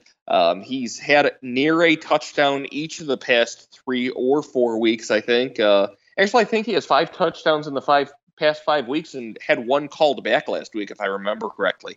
With Herndon out for quite some time, Griffin remains a serviceable tight end, too, with some very high weekly upside, especially this week against an Oakland secondary giving up the 4th most fantasy points to opposing tight ends. Dallas Goedert, 28% in ESPN, 19% Yahoo. Goddard has taken on a larger receiving role with Deshaun Jackson done for the season and Alshon Jeffrey out versus New England. He's still struggling with consistency and drops, but once continues looking to him, especially in the red zone. Goddard has decent upside as a tight end 2 streamer versus that mediocre Seattle defense. And Tyler Eifert, 15% in ESPN, 11% in Yahoo. Eifert has been unexciting and inconsistent all year, but Pittsburgh is allowing the 6th most fantasy points to opposing tight ends. Ryan Finley has targeted Eifert 4 times each of the last 2 games, and Eifert could see a few more red zone targets as well, with Auden Tate likely out here. That is if Cincinnati can get anywhere near the red zone. Yeah, and I'm not sure how I feel about this. I like the rushing production from Mahomes, but I also don't want him taking any chances with that knee. Yeah, I mean, it's got to be coverage here. I mean, Mike Williams, he makes some catches, but they are all contested. Oh, I'm sorry. Wow, I am so messed up in my head right now. Then it's because Tyrell Williams is out. These peripheral pieces, I mean, it's hard for them to get open other than Travis Kelce. And what about Tyrell Williams? What are you talking about? Tyreek Hill? You mean Tyreek Hill? Did I call him Tyreek Williams? You said Tyrell Williams, the Oakland. You can't be on every single day of your life, and this is gonna be a down one for the Lows. Fair enough. I'm sorry. Fair enough. All right, let's talk about some waiver wire options at. If you want to dial it back for about 45 minutes, oh my gosh, I just forgot the word. I had the word when I was talking about Nick Foles, and now I lost it again. Oh, no. Inefficient. The word is inefficient. Are you talking about you or Nick Foles? Both. Both. A lot of words, low value going on right now for the Lows. Fair enough. You've got a lot riding on this, I understand. But that's what makes this game so fun and also infuriating, right? That's right. All right. Let's move on to some of these streaming defenses here. Atlanta, they've been red hot, 2% owned in both ESPN and Yahoo leagues. They've now held New Orleans and Carolina to 12 points combined over the last 2 games. This revitalized Falcons defense looks for real, and now they get a turnover-prone Jameis Winston who might not be 100% healthy. Cha-ching. Atlanta's worth gambling on this week and could even be a defense to hold on to for the rest of the season. Cleveland, 29% owned in ESPN, 49% owned in Yahoo. They're going to be without Myles Garrett this week and rest of the season after that fiasco on Thursday night, but no team has failed to score at least 6 fantasy points against Miami this year. Cleveland is a high-floor defensive option this week with a decent ceiling even without their best pass rusher. Tennessee, 33% owned in ESPN, 16% owned in Yahoo. Foles looked rusty in his first game back against the Colts, and the Titans should be well rested coming off of their bye week. At home against their divisional rival, there should be some opportunities here on defense in what should be a fairly low-scoring game. That'll bring us into a few kickers. Nick Folk, 3% in ESPN, 5% owned in Yahoo. Let's try this again. The new Stephen Gostkowski. Folk has kicked well versus both Baltimore and Philly. As long as he's reasonably accurate, any New England kicker is worth starting, especially with New England's offense struggling to convert touchdowns in the red zone right now. Younghoe Koo, 6% in ESPN, 5% in Yahoo. Atlanta is still undefeated with Koo as their kicker, and the Falcons' defense is proving to be more than just a one-week fluke. Atlanta should be in another competitive game versus Tampa this week, leading to plenty of field goal opportunities for Koo. Robbie Gould, 44% in ESPN, 23% in Yahoo. Gould has not been elite this year as in the past, but he's still an above-average kicker on a good offense. If Gould was dropped due to his injury, he's worth picking up Week 12 and rest of season. Now, guys, these are the exact same three kickers we talked about last week. Very similar ownership percentages. Clearly, you guys are not listening. Yeah, and I feel like I owe it to him to mention that I believe it's pronounced Younghoe Koo. I think I heard that somewhere. But either way, well, I will change it to that. But either way, as Folk is the new Gostkowski, he may be the new Matt Bryant. So definitely worth a look. Yeah, definitely worth a look here. Yeah. I thought you were saying that Nick Folk's going to get retired early as well. Oh, no, not necessarily. But, I mean, didn't he come out of retirement to kick for the Patriots? He did. Yeah. No, I didn't mean he was like old Yelder here at tight end who you seem to hate. Yes. Darrell Williams. Indeed. So, if Damian Williams does end up missing time past their bye, Darrell Williams, a hot name to take a look at, and maybe a preemptive waiver pickup if you're already locked into the playoffs, right? Couldn't hurt. Damian Williams won a lot of leagues last year, agreed. And Darrell Williams could be a similar guy this year. You got that right, son.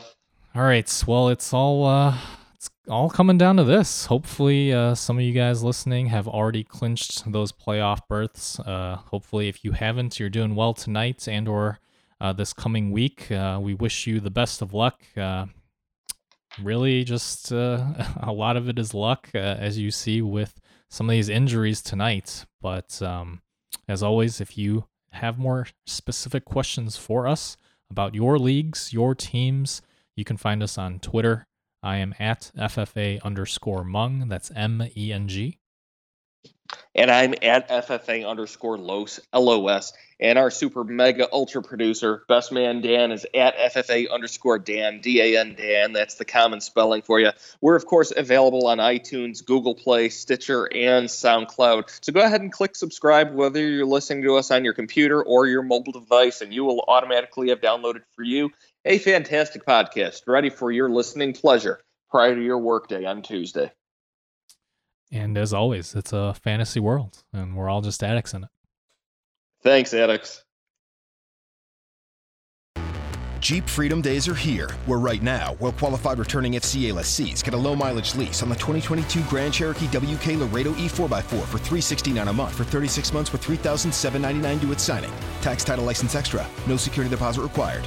Call 1-888-925-JEEP for details. Requires dealer contribution at least through Chrysler Capital. Lessee is responsible for termination fees. Current lease must end by 7/3/23. Extra charge for miles over 30,000. Residency restrictions apply. Take delivery by 7/5/22. Jeep is a registered trademark.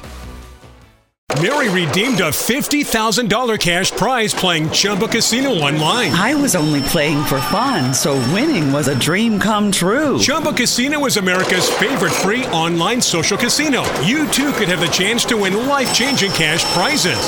Absolutely anybody could be like Mary. Be like Mary. Log on to ChumbaCasino.com and play for free now. No purchase necessary. Void where prohibited by law. 18 plus terms and conditions apply. See website for details. The voice in the preceding commercial was not the actual voice of the winner.